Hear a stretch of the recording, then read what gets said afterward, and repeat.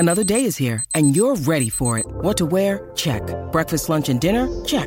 Planning for what's next and how to save for it? That's where Bank of America can help. For your financial to-dos, Bank of America has experts ready to help get you closer to your goals. Get started at one of our local financial centers or 24/7 in our mobile banking app.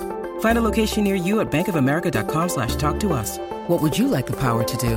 Mobile banking requires downloading the app and is only available for select devices. Message and data rates may apply. Bank of America N.A., member FDIC. With threats to our nation waiting around every corner, adaptability is more important than ever. When conditions change without notice, quick strategic thinking is crucial. And with obstacles consistently impending, determination is essential in overcoming them. It's this willingness, decisiveness, and resilience that sets Marines apart. With our fighting spirit, we don't just fight battles, we win them. Marines are the constant our nation counts on to fight the unknown. And through adaptable problem solving, we do just that. Learn more at marines.com.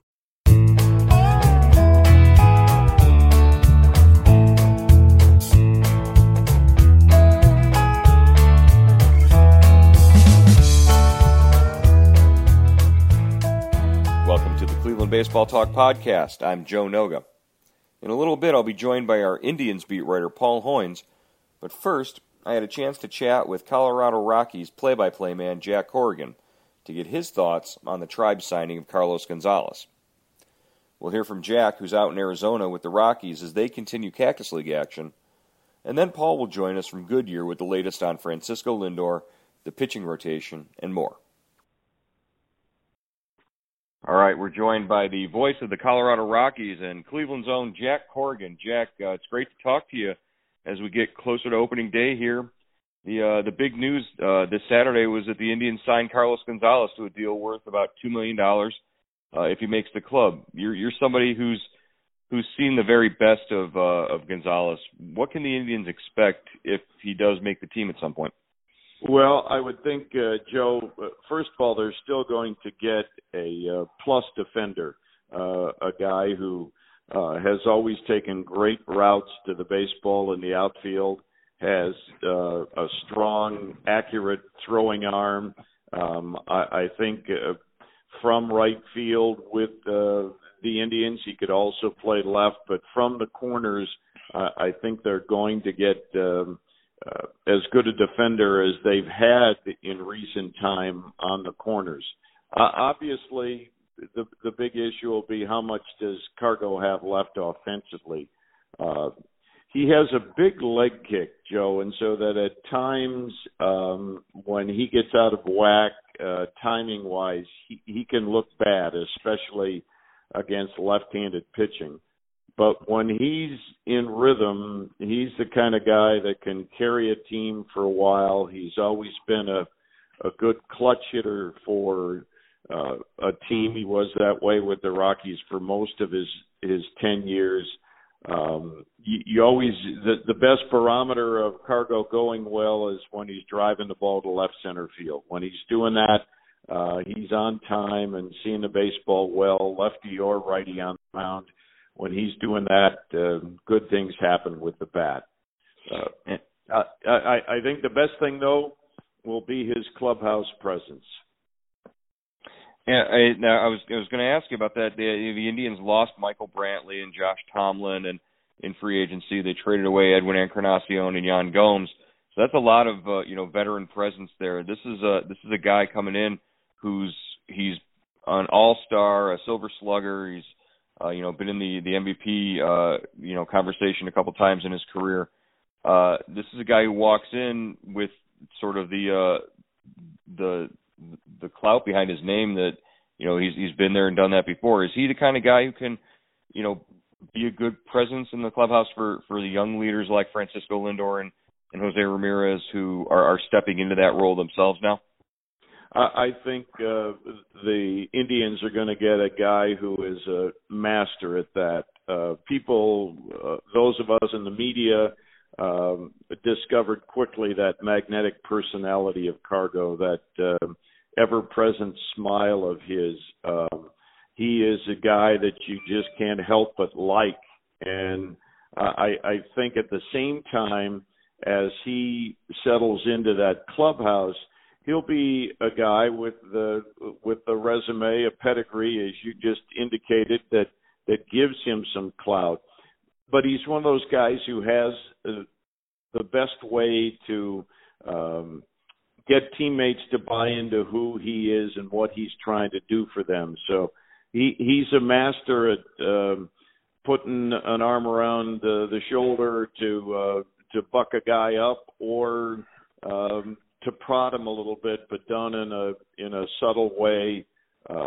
He's a stand-up guy with the media in terms of being willing to talk, win or lose, good game or bad game. He and his wife and children have been active in the community. To me, he's one of the favorite players I've covered. You know, he's up in the Jim Thome, Omar Vizquel level. I think he's going to be for the Indians a lot like Jason Giambi was, another former Rocky who finished up with the Indians. You know, it's like that old commercial with the late actor John Houseman, who gave you in that deep voice about people listen, and he's the guy, Cargo, that players are going to listen to. Even terrific stars like Frankie Lindor and Ramirez are going to gravitate to Cargo. Were you surprised that he landed in Cleveland? I mean, he reportedly had offers from San Francisco, but he said he wanted to come back to the American League and play with a team that had a chance to win. Do you think he fits with the Indians? Well, I think he wanted to play for a team that had a chance to win. There's no question of that. Having obviously being a native Clevelander, but now lived a long time in Denver, the fan base is very similar in both towns. So I think he's going to have a comfort level in that regard. I think the opportunity to occasionally DH is something that was appealing to Cargo. You know, from a Rockies perspective, he knew he was not going to be the starting outfielder anymore, and maybe from the Rockies' perspective, they weren't sure how he would handle being a guy off the bench, being the extra outfielder. Well, with a designated hitter, it gives Tito a lot more of an opportunity to keep Carlos active on days that he might not be playing in the field. So I think those were some of the appealing factors for him. Now, you called some of the biggest moments in his career, from his walk-off home run for the cycle to 4 consecutive home runs against the Astros. Is there a particular moment or highlight that stands out on the field when you think about Cargo's time with the Rockies? Well, I think from a highlight perspective, it's hard to top that walk-off homer for the cycle. I mean, that was an electric night with they were playing the Cubs, and so there were a lot of Chicago fans in the stands, and the Cubs had, as I recall, had rallied to tie up the ball game, and Cargo led off the bottom of the ninth, and I don't know, it was the first pitch or the second pitch that he hit for the home run into the second deck in right field. So it was pretty colossal, and what was so great, it landed in the lap of a guy wearing a Cubs jersey. So that was absolutely perfect. From a playing perspective. On a personal level, when I went through my cancer treatment a couple of years ago, he was one of the first players to reach out to me. That's just the kind of guy he is. He started teasing me as my hair turned white. He said, "What the heck happened to you?" and things like that. But he's just he's a wonderful man. I hope there's enough left offensively in the tank that he has a good year with Cleveland, and they can embrace that brilliant personality of his. I couldn't wish a player on another team any more successful than with Cargo. Yeah, he's entering his age 33 season, 16 home runs last year, but he's a lifetime 287 hitter. He'll be playing away from Coors Field for the first time in more than a decade, so it'll be interesting to see how that has an effect on him. Maybe the friendly confines of Progressive Field will be good for him. Yeah, well, he, like I said, his ability to go the opposite way. I mean, he gets into a groove. He'll pepper that wall in left center field, which would be a good thing. And when he can still turn on a ball, he'll hit it a long way. I think Cargo's a guy who also got impacted when the Rockies were on the road with the physical impact of the change. Going from altitude to sea level. I think him getting away from that will be a little bit of a rejuvenator, if you will. Playing altitude to sea level and back and forth through the course of a season is a physical grind for Rockies players. I'm anxious to see how it'll be for Cargo now that he doesn't deal with that. Well, before I let you go, anything on your latest book or your latest anything you're working on involved with any causes or anything like that? Yeah, obviously still very active with the Prostate Cancer Foundation. We'll get ready for another year of the Home Run Challenge. 28 months clean since my procedure, cancer-free. Great. So real happy about that. I do have a finished manuscript that is a sequel to my first book, Warning Track, another baseball-related book. We've held off on the publication because we're actually shopping it around a little bit as a potential TV series or movie. Oh, wow. That's a long shot, but it's been fun to go through the experience. Wow. We'll see how it plays out. But I'm going to keep writing. It fills the time in hotels and on the planes, doing this job. So it'll still be there. And where can the listeners pick up a copy of Warning Track if they want to? Warning Track and my World War II book, Night of Destiny, are both available on Amazon. So, just search Jack Corrigan and it'll come up. And it's, like I said, it's been a gratifying experience, and I appreciate anybody who's interested in it. Oh, great. Jack, it's great to hear from you again. Best of luck with the upcoming season. Attack it like you do everything else. I'm sure it'll be a great year for the Rockies and for you in the broadcast booth.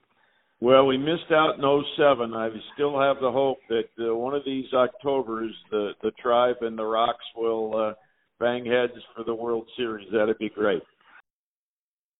All right, that was Jack Corrigan, the Colorado Rockies play-by-play man, longtime Indians broadcaster and native Clevelander. Good to hear from Jack, and then now we're joined by Paul Hoynes, who's out in Goodyear, back out in Goodyear with the team. Paul, lots going on, lots of roster manipulation and moves and all sorts of things, and some injury news. Let's start with that. You were at the game when Eric Stamets had to come out of the split squad game. Jason Kipnis also had the calf come up and grip at him again. What's the latest on those two? We talked to Francona after the game. I stayed in Goodyear and watched them play the Angels. They won 4-2. And he said he didn't think Stamets was a serious injury. They thought he'd already been examined. He said it was kind of a hip flexor, left hip flexor. But I would imagine he'll be shut down for a couple of days. And this guy, they've got to run him into the ground. I mean, he started like 15, 16 games at shortstop already in spring training. And if Lindor we still don't know if Lindor is going to be ready for opening day or the opening series. And, I think if Lindor isn't, Stamets is the first guy that they want to play at shortstop. Francona has said he's their best defender there. So we'll have to wait and see there. And Kipnis went to Scottsdale, played against the Giants, and that right calf tightened up again in the first inning on a ground ball to first base. And when we talked to Francona after the game, Kipnis had already driven back to Goodyear and was getting the calf looked at. So we'll know more later today about those two guys. That's the advantage of having all of your spring training games being played in a 20 square mile radius, is that by the time an injury happens, the guy's already back getting treated. That's a bit of an advantage there, I guess. You're not kidding. It's it's a big change from Florida. Most of the kind of teams are spread out more in Florida. You mentioned Francisco Lindor, and we've seen clips of him hitting in B games, in minor league games. He's moving around. They've still sort of got a leash on him, right? They're not letting him just go full out and full go here. It's still sort of a controlled chaos, if that makes sense. Yeah, I mean, in the B game yesterday, he walked, and they had a pinch runner for him. So they're still being very careful with him. He seemed very optimistic. He said, a month ago I couldn't walk. I had trouble walking, and now I'm doing everything. I'm moving as fast as my leg will let me. But there was an air of concern in his voice when he talked about being ready for opening day. He wants to be there. He wants to be with his teammates, but he's going to listen to the trainers. So we'll see how that goes.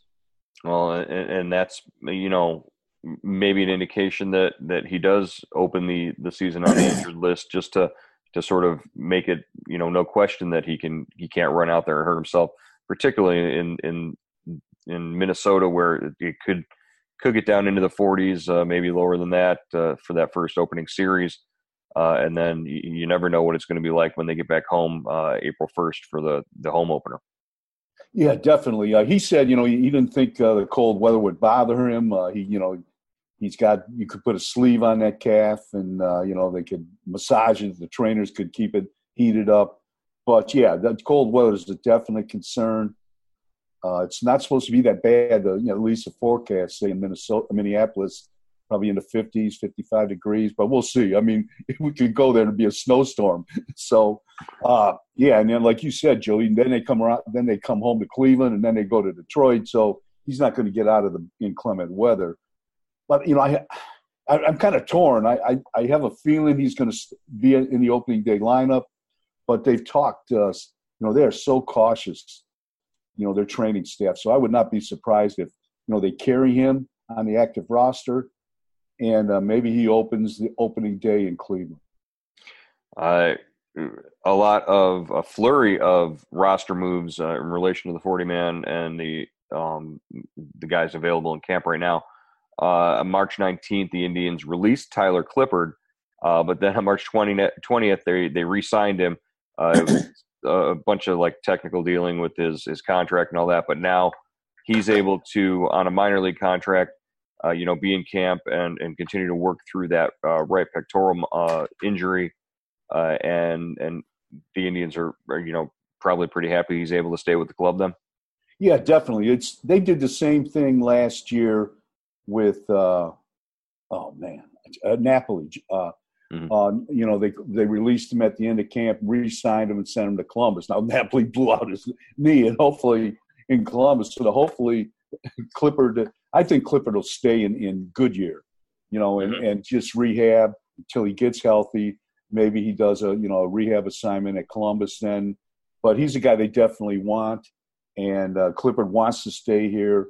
I think he sees an opportunity in this bullpen, and he could, they really don't have a setup guy yet. And right. I think Clippard could be that guy for Brad Hand, to set up the closer Brad Hand. So I think that's a good move. And I think it was, a move where, both sides wanted it to happen, and that's why it happened. All right. A couple more names in the bullpen mix: Justin Grimm, Alex Wilson, and AJ Cole. We're also sort of in that same boat. I believe AJ Cole is headed down to minor. He was optioned to minor league camp. Grimm and Wilson, I'm still not clear on what their decisions were. Are they going to still be around? Do you think they would be around to be able to provide depth for this bullpen as the season gets started? Well, Wilson had his opt-out on Wednesday, so I think they told him to go out, look around. If you want to come back on a minor league deal, come back. But usually these things, the guy will exercise the opt-out and become a free agent. Grimm's opt-out was today, but they told him yesterday, so he wasn't going to make the club. And I think the same thing stands for him. Cole, like you said, he he didn't have as much time, big league time. So I think they, when they signed him to a minor league deal, they still had control of him. Mm-hmm. And Flaherty, Ryan Flaherty, the utility infielder, was another guy who opted out yesterday on Wednesday and became a free agent. And he just signed with somebody. I think what did I see? Or maybe no, it was who was Matt Joyce? Matt Joyce was actually playing in the game against the Indians Wednesday night in Scottsdale, which is kind of ironic. I was surprised that Flaherty, that they cut him, given the I guess they couldn't predict the Stamets injury, but with the uncertainty of Lindor, Flaherty didn't do anything to hurt himself at the plate, certainly. But I predicted that he would make the club and that they would go with him over Max Moroff. But it looks like they've decided to maybe not pay Flaherty's veteran contract and keep a guy who they didn't have any options on with Moroff. Yeah, I mean, I think money probably came into it. I don't think Flaherty was going to make a whole lot of money. $175, $2 million at the most, probably. Moroff is going to make probably right around a major league minimum of $500,000, something like that. So, so that may have played a part in it. And Flaherty, I think, it seemed like he was. Like you said, he had a great spring, and Francona said that on Tuesday he's had a great camp. So it's a tough decision. Those are decisions that come down to, and when you make them, you got to live with them. And hopefully, Kipnis and Stamets are healthy.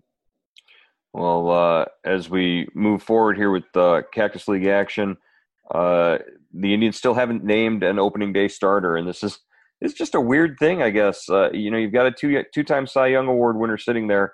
Hasn't had a lot of work so far in spring training. Terry Francona says Friday Corey Kluber's going to get his third start of spring training, and that maybe a decision will be made after that. What's your take on the whole decision between Kluber and Bauer, and what are the options that Francona has? Let's say he doesn't go with Kluber as the opening day starter. When does Kluber pitch if that's the case? Yeah, I think definitely. Francona said they'd have a decision after Friday, or they have more of a. I guess they'll have to make a decision after his start, Kluber's start Friday. And then he said, he kind of cryptically, a couple of days ago, he said, then I'll explain some things to you. And he was talking to the reporters, and I was wondering, what does that mean? That's a weird, kind of a strange thing to say. And maybe, they want to save Kluber and don't want him to pitch 200 innings, 215 innings this year, try to ease his workload. I talked to Kluber yesterday. He said he just kind of smiled. He said the opening day is one day, and opening day is one day. What you want to do, you want to be ready for the whole season. But I still think he's made 4 straight opening day starts. Right. Yeah. I think that's that's an honor to start to be the opening day starter. It signifies you're the best pitcher on the team, and I think there has to be some convincing going on if Kluber doesn't start. Now given that, if I had to bet, I would think Kluber. I would think Bauer's going to start on opening day, and then you bring back Kluber maybe to start the home opener and give him as much rest as possible. Yeah, and that's sort of, I think, what would be the shocking or surprising thing is that not only that you're not going to pitch Kluber in the first game there in the opener, but that you would hold off on him all the way up, until the Indians come home and they open on April 1st at Progressive Field. It makes, now that I'm hearing it out loud, that sort of makes a little more sense to me, especially since Kluber didn't get the innings in spring training that you would normally you'd make about five maybe 6 starts. 25, 30 innings. Yeah, something like that. So if he's not at that level, maybe he's just not ready. Bauer's a totally different animal. Bauer came into spring training ready to pitch 8 innings out the gate, I think. And he definitely does give you a better chance of going deeper into the game on opening day against Minnesota if, he's already built up to the point where he could probably throw, in that 80 plus pitch range, in that first start without even thinking about it. Yeah, but after last night, it was strange. Francona went out of the way to say, when I go to sleep at night, it's great to have a rotation. He was talking about Carrasco, who had a good start, 8 strikeouts, 5 2/3 innings. Wow, he looked really good last night. Yeah, and but he went out of his way to say, when you go to bed with a starting rotation of Corey Kluber, Trevor Bauer, Carlos Carrasco, Mike Clevenger, and Bieber, you sleep much better at night. And that's how he named the order, and that was the specific order he named it in. So I don't know if that was a message. And and he talked about I like Bauer's pitching between Kluber and Carrasco, especially opening the season, because he can go a little deeper into the games, like you were saying, and kind of save the wear and tear in your bullpen. So I don't know. I think they've sent a lot of mixed messages, but I guess we'll probably get an answer after Friday. Well, and once they get into a regular rotation and it's every 5 days and whatnot, if you've got Kluber pitching one game, and let's say Kluber goes into the 6th, 7th inning, and then Bauer pitches the next day, maybe Bauer goes a little deeper. Bauer gives you 8, and you'd only have to use one reliever. It actually extends your bullpen a little more. Cuts down on innings, and at the end of the year, you don't have guys with 75 appearances with their arms falling off as the playoffs come around. Definitely, and so I don't know.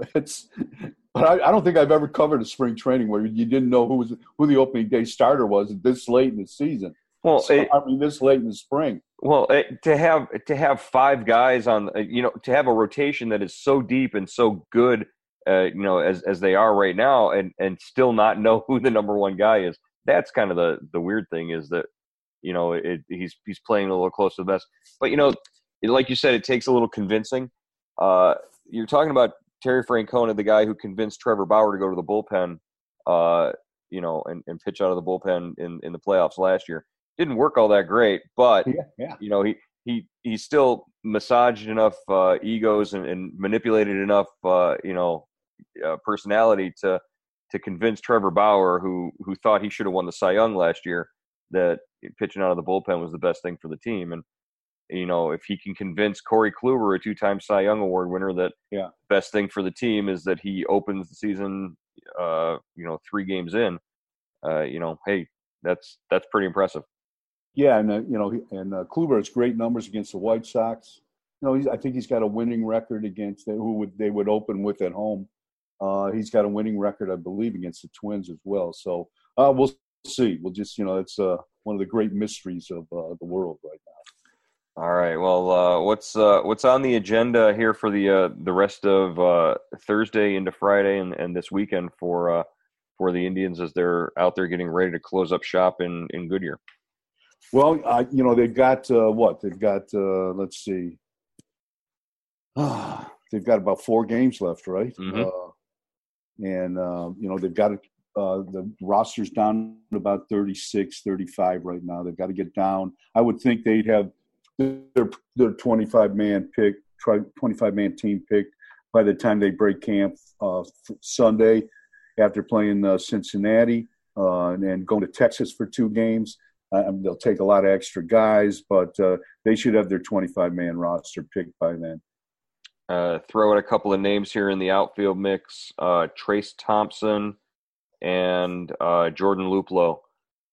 Chances either of them, one of them, or both of them make the club out of spring training. I'd say right now no, but Luplow's starting to come on a little bit. I think. When camp started, they really wanted this guy to make the club, and he had a couple hits last night. I don't know if it's too late, but he has an option, so they're not going to lose him one way or the other. Thompson has had a good spring. He can really go get the ball too. He can run. He scored from scored from first on a double last night.